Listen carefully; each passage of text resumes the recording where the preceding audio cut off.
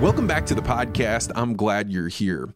Today, we're going to do an As the Crow Flies episode, which is when I sit down and just share some observations that I've made. I haven't done one of these in quite some time, and a lot of listeners know that the free time that I normally was spending on these is now spent totally engaged with my 14-month-old daughter, Violet.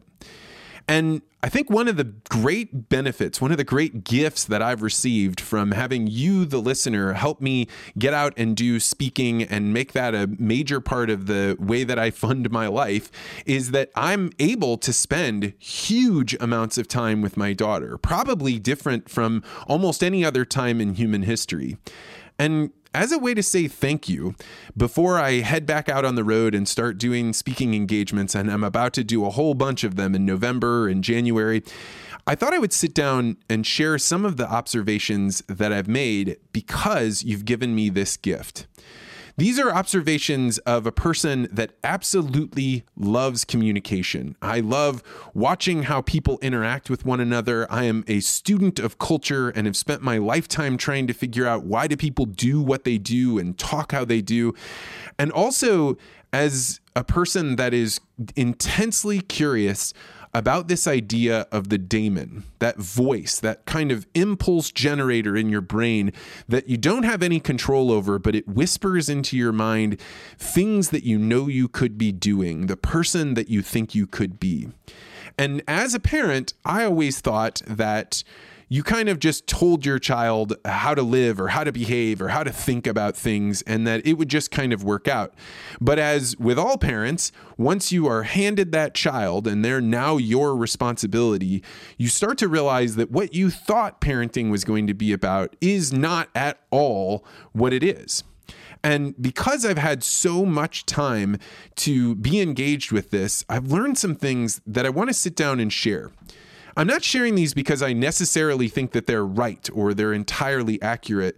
It's just that when I was preparing to be a father, I received a lot of advice from my male friends that was, hey man, don't worry if you don't really have a great relationship with your child for the first year and a half. Like they can't really talk, they can't really move.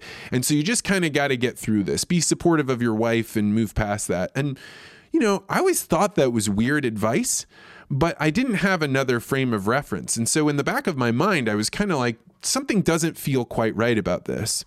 And now, because I've had this great gift of spending time with my daughter, I realize that I've had a gift that many other people don't have. Many other people have had to go to their 9-to-5 job, or they're building businesses that are way beyond 9 to 5, and they have to spend time in a tractor or in all kinds of meetings or away from their family. And so the gift that I've received, I want to pay forward. I want to be able to share with you things that I've been able to observe because of the life that I've been given, in large part because of you, the listener.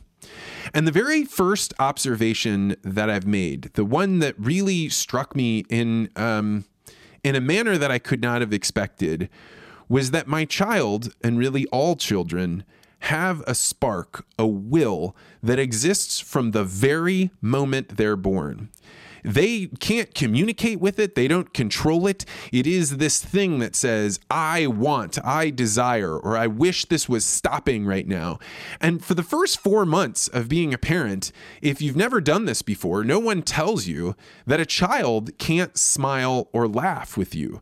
It can't give you any signal that you're doing a good job. The only thing it can do is tell you when you're doing something wrong or it's completely neutral. So it's a little bit like negotiating with a terrorist, but I think that's the way that it has to be, right? We all know that deep down there are some things that must be met in our lives that are non-negotiable.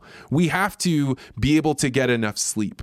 We need to eat when we're really hungry. And if something is bothering us, like a dirty diaper, we will scratch and cry and moan and beg, anything we can do to get rid of those things. So in a lot of ways, those first 4 months are teaching the parent, at least it was teaching me, hey, there are some foundational things that you can't get around. And there's no talking my daughter out of this. There's no rationalizing with her that she should wait 10 more minutes because I'm busy, or there are other things that are a priority over this. And so she just acts out in this way. And so this goes on for a little while until at around 4 months, when my daughter had her first smile, her first little laugh that is like a drug. And every parent that's ever experienced this, you know the feeling of like, wait a second, I did something right here. I'm not just negotiating with a person that is making demands of me. Now I've done something, and the baby is able to communicate, hey, we're in sync together. We both have discovered something together. And at that 4-month mark, or whenever it happens between the parent and the child, now there is a spark of a relationship. Now everything isn't being done to avoid the negative, and instead you have this positive thing that you can try and generate, and it can become a little bit addictive. And I think maybe that's why nature has made this delayed gratification, because if you got laughter right from the very beginning, you wouldn't appreciate it. But after 4 months of sleepless nights and changing endless diapers and lots of demands, this laughter fills your soul. But it also is a major communicator on how is it that we can come to resolution? How can we find things that we are both enjoying, that we both understand? And many of you that have heard me speak often have heard me talk about the idea that laughter is a signal of understanding, right? There are two things that people would not have normally connected, but as soon as you connect, you give this ha, ha, ha symbol. That's why comedians, right? They put out a joke, and generally they're connecting two things that didn't seem like they were connected, but once you realize they're connected, you give this laughter, ha, ha, ha. And it's also why when people don't get a joke, they laugh along with other people because you want to feel connected, right? Laughter is this deeply emotional thing, and it's not taught to us, right? It is innate in some way. And once it happens, once that occurs, now two people can share revelations, realizations. They can start to say, there are things that we can learn and discover together. And so while many dads think that, hey, it's going to be 1.5 years, in reality, those first 4 months are just you learning what are their demands. And then after they get that laughter, now you are lit on to a way that you can start saying, I can teach you things. I can participate in what's going on. And I think the next thing that I learned about the children or the human spirit is that you don't really control this will. My daughter doesn't have a way to say, I'm going to sit and laugh at jokes, or I'm going to be really upset, or I'm going to want this thing. It's just an impulse. It's just an emotion and a feeling. And I remember the other day, my wife and I were having dinner with Violet, and she's sitting in her little chair, and she's got her plate of food, and Anne and I both have our plates of food, and she saw something on my plate that she wanted. It was these little grape tomatoes, and there were some on her plate and there were some on mine, but for whatever reason, the ones on mine looked better than the ones on hers. So she starts grunting and pointing and trying to stand up in her chair to reach out and grab mine. And at first, before I realize what she's doing, I'm kind of confused, and I'm saying, what do you want? And what is it? And then you realize, like, oh, she's pointing at this tomato. That's what she wants. And at first you're like, silly baby, you can't control yourself, right? And then you start saying, like, wait a second. That exact spirit, that thing of I want that thing and not these other things that are in front of me, that is innate in all of us. It's just we have figured out culturally how to cover those over, how to hide our intentions, how to ask in an appropriate way. And in a lot of ways, parenting is about teaching children to hold back on their immediate impulses and start to figure out, how can I ask for these things so that we're more cooperative? But when it comes down to it, deep down, when I see, a big piece of fatty salmon next to some broccoli, I have to force myself to want the broccoli. I have to make some decision and have some conversation. But in truth, I am no different from my daughter in that my impulse is to go for the thing that I want, and I have the ability to reason through that. And I think that spark, that will, that thing that you want, is something that's really important to recognize. I don't control the things that I want, just like Violet doesn't control the things that she wants. They're there, but you have to negotiate with yourself in some way. And so she has this spirit, this daemon, this thing that is telling her, I want these things.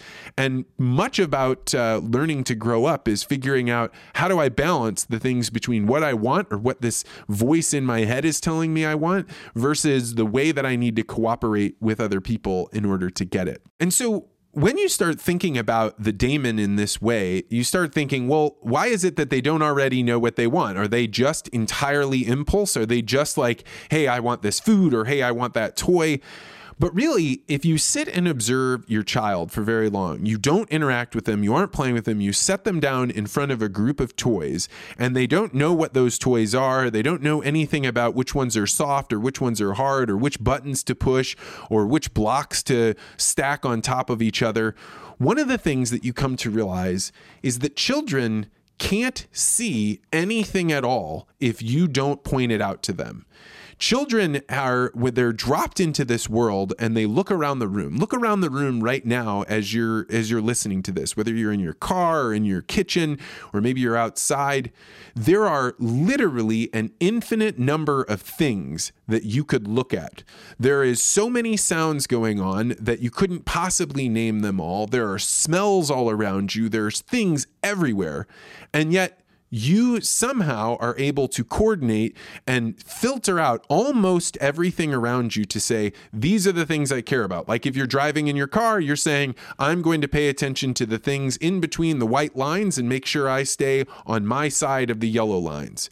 If you're in your kitchen, you're maybe washing dishes, so you know, hey, I've got to look at the dishes that are dirty. I've got to interoperate between these. But for the most part, your brain is filtering everything else out around you. Really, all the human mind can see, as Jordan Peterson pointed out, is things that are tools to help you get what you want, and things that are obstacles, things that are standing in front of you. And we filter everything else out. Now, the way that this plays out with a child is that a child has no idea what to pay attention to.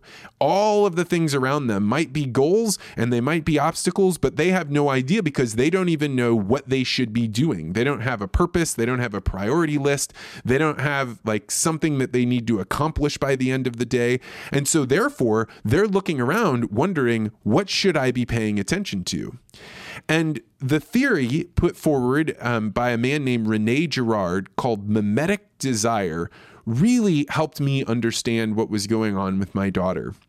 Girard made the observation that children have no concept of what they want. So what they do is they look around and they try and figure out, what is it that other people want? And if I want that too, then whatever they're headed towards, then I'll be headed towards that as well.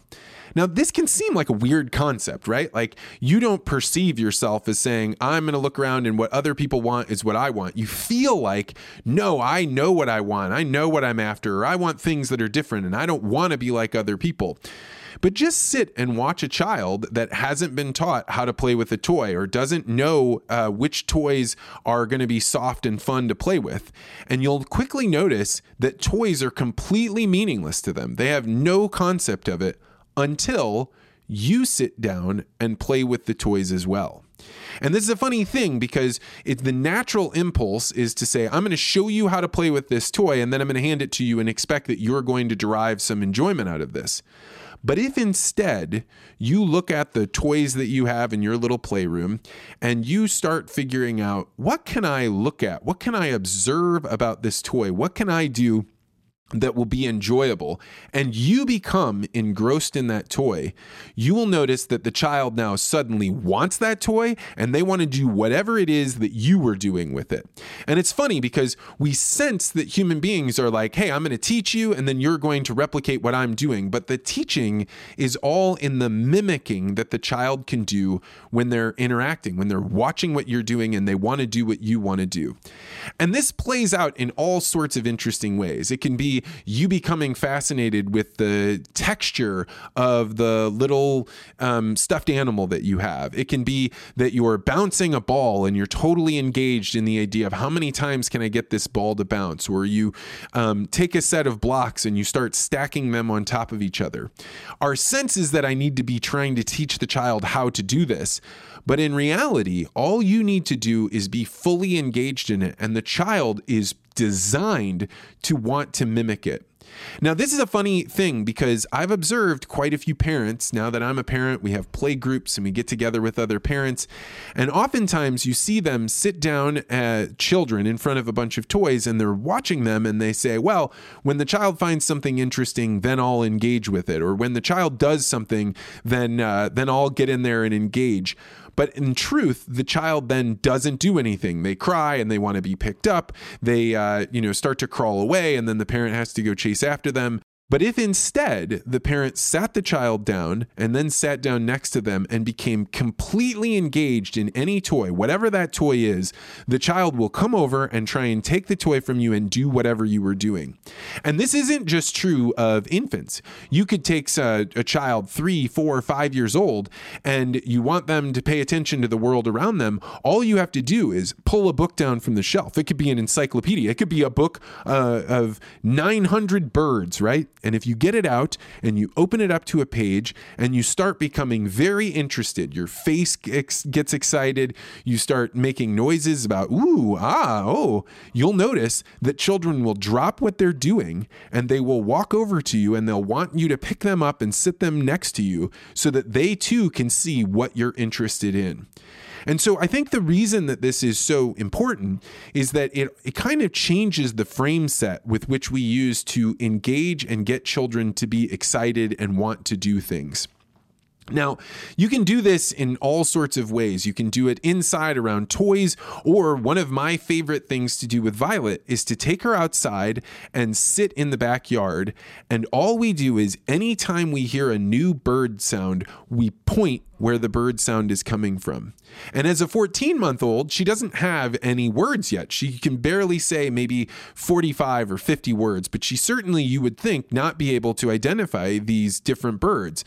But if you do this activity of pointing where the birds are, after 2 or 3 times being outside, she will begin to mimic the bird sounds. And within a week, she can start now making the same bird calls as all of the birds around her. Right now, Violet can do starlings, she can do crows, and she can pick out all these other songbirds. And even though the sound she's making with her mouth doesn't actually sound like those birds, they're distinguishable. And the only reason she can do this is because she's trying to mimic it. And I would say it will not be very long before her ability to name birds outpaces mine. And this is before she even has words. The child's mind is so programmed to mimic things and to be interested that the way you can help them learn is to show them what to pay attention to by you paying attention to it. I'm going to end this kind of As the Crow Flies with an exercise that I found to be really engaging and a lot of fun. And you can do it with a child that is maybe 4 months old all the way up till, I don't know, probably their teenage years, which is everybody has heard the phrase that smell is the most closely tied to memory, but we don't really think of this with kids, right? You probably have memories of smells like campfire smells or roasted marshmallows or pie or different smells of holiday season, maybe like pine or things like that, right? These are well established in your brain. But with a really small child, you can start getting them to identify smells that you would never imagine that they could learn. So one thing that I love to do with Violet, even in the wintertime, is to go to the freezer and pick up bags of frozen fruit. And then I open the bag and I let as much air as I can into it. And then I take it over to Violet and I press the bag so that the air comes out and it just shoots out at her face. Right? And the first time you do it, she'll have kind of a blank look on her face, right? but then you let the bag fill up with air again, and it's got all that peach smell in it, and you push it out again. Now, all of a sudden, when that poof of air hits her, you see her light up. It was the same smell she smelled just 1 second ago, but she didn't have a term for it. She didn't even know what to expect. And so now you've created that pattern, and that laughter that we talked about before instantly happens. She immediately smiles. She immediately recognizes a pattern. And once you've done this, you realize, wait, I can do this with all kinds of smells. So I have started taking her out. We grow a little patch of mint in a garden. And what I do is I take her and I swoop her down and I have her touch her hands to that mint. And then I take her hands and I put it to her nose. I only had to do it like 2 different times. And now anytime we walk past that mint, she wants to take her hands, push them down into the mint and smell them. Or we open up cinnamon and we have her smell it and we use those words. And even though she doesn't have words for these things, she's made that connection. We've told her, hey, you should pay attention to smells. These are things that that you can recognize and you can pay attention to. And now we're watching her be able to open her eyes and have this connection between these smells. And I don't really know what will happen with your child when you do it. I don't know if they'll laugh. I don't know if their eyes will get wide. I don't know if they'll shake. But you will immediately recognize that they've spotted a pattern. They now, the second time you pull out the cinnamon or the third time you take them out to the mint, when they start making that realization that it smells the same every time and they can start to predict it and they know what it is, you see that connection and you've helped them understand out of all the things that they could pay attention to, these are things that are worthwhile. These are things that are going to pay off in them being able to smell something and to be able to react to something. That thing that you're doing is telling them what to pay attention to. And for children, attention is the currency of happiness. Attention is the thing that they need you to teach them. What should I pay attention to? And you'll also notice that the only thing they really care about is you paying attention to them. As I close out, I just remember the other day I was sitting on my phone after watching Violet for hours and hours and hours. I just needed to get a couple of emails out that were really important. And I heard her making noises and kind of stumbling, crawling over to me. And then she would go back over to her toys and then come back. And after about 5 minutes, I looked down and I realized she has brought a pile of stuffed animals and they're all sitting underneath me. And what she was doing was she was trying to find the toy that she could bring to me that would make me pay attention to her. And as soon as I saw that, I realized, put your phone down. I'm going to give her exactly what she wants. She's reaching out. She's struggling. She's trying to figure out, what do I need to bring Dad to get him to pay attention to me? Because the only thing children want is your attention, and they want to know what you're paying attention to. And that is the very core of mimetic desire. So if you ever want to have an impact on the daemon, that spirit, that impulse that your child has, you can never tell it what to do. You can only provide it with a way for it to know what to pay attention to, so that its desire can be about things that are far bigger than just what society around it wants to, or whatever catches their attention because it's loud or making noises or shining bright lights. And instead you can have it point towards things that are far more subtle but far more engrossing, and will lead them to having that rich and bountiful relationship with you that is filled with them having that smile and that glee, because you've shown them something and you've taught them, and now that makes their life so much more rich. So I'm going to wrap this up. These are clearly unfiltered, really raw thoughts. They need to be piled together and honed, and I would really love it if you've enjoyed this, that you leave comments. What are things that you have figured out are a great thing for your children to pay attention to? Beyond smells, how do you do it with sound? How do you do it with other attributes and senses that we have? And what is it that you want to hear more about? I love making observations about my daughter and being able to extrapolate it out to the human spirit. And you can help me think of new questions to ask and really help me have a more enriched relationship with my child whether she's 14 months old or 14 years old or maybe 45 years old. So thank you so much for tuning into this. If you are the type of person that likes conversations like this, you may want to consider joining the Articulate Ventures Network. There are dozens and dozens of people that every day are having conversations about what they've noticed about their children, about how they build better relationships with their parents or their spouses. And we really have a great time reading books for book club and practicing speaking skills. So if you're interested in doing that, you can always go to network.articulate.ventures to find out more. And if you have a group that you think might be interested in having me come in, you can see right now the genesis of ideas that I have about how children think and where they go. And you can watch this morph into talks that entertain audiences of hundreds or even in the thousands. And I would love to come and speak with your group about cultural ideas, about how the daemon works, and about how to motivate yourself to do things that seem very difficult to do, but once you do, make your life that much richer. So if you're interested in that, go to vancecrowe.com and we can book a time to talk about your audience. Thank you so much. It is you, the listener, that makes it possible for me to have this much time with my daughter, and I hope to come back with another As the Crow Flies episode where I can share more of these thoughts, and you can give me comments back that help me be a better father. So thanks, and we'll see you next week with another wonderful interview.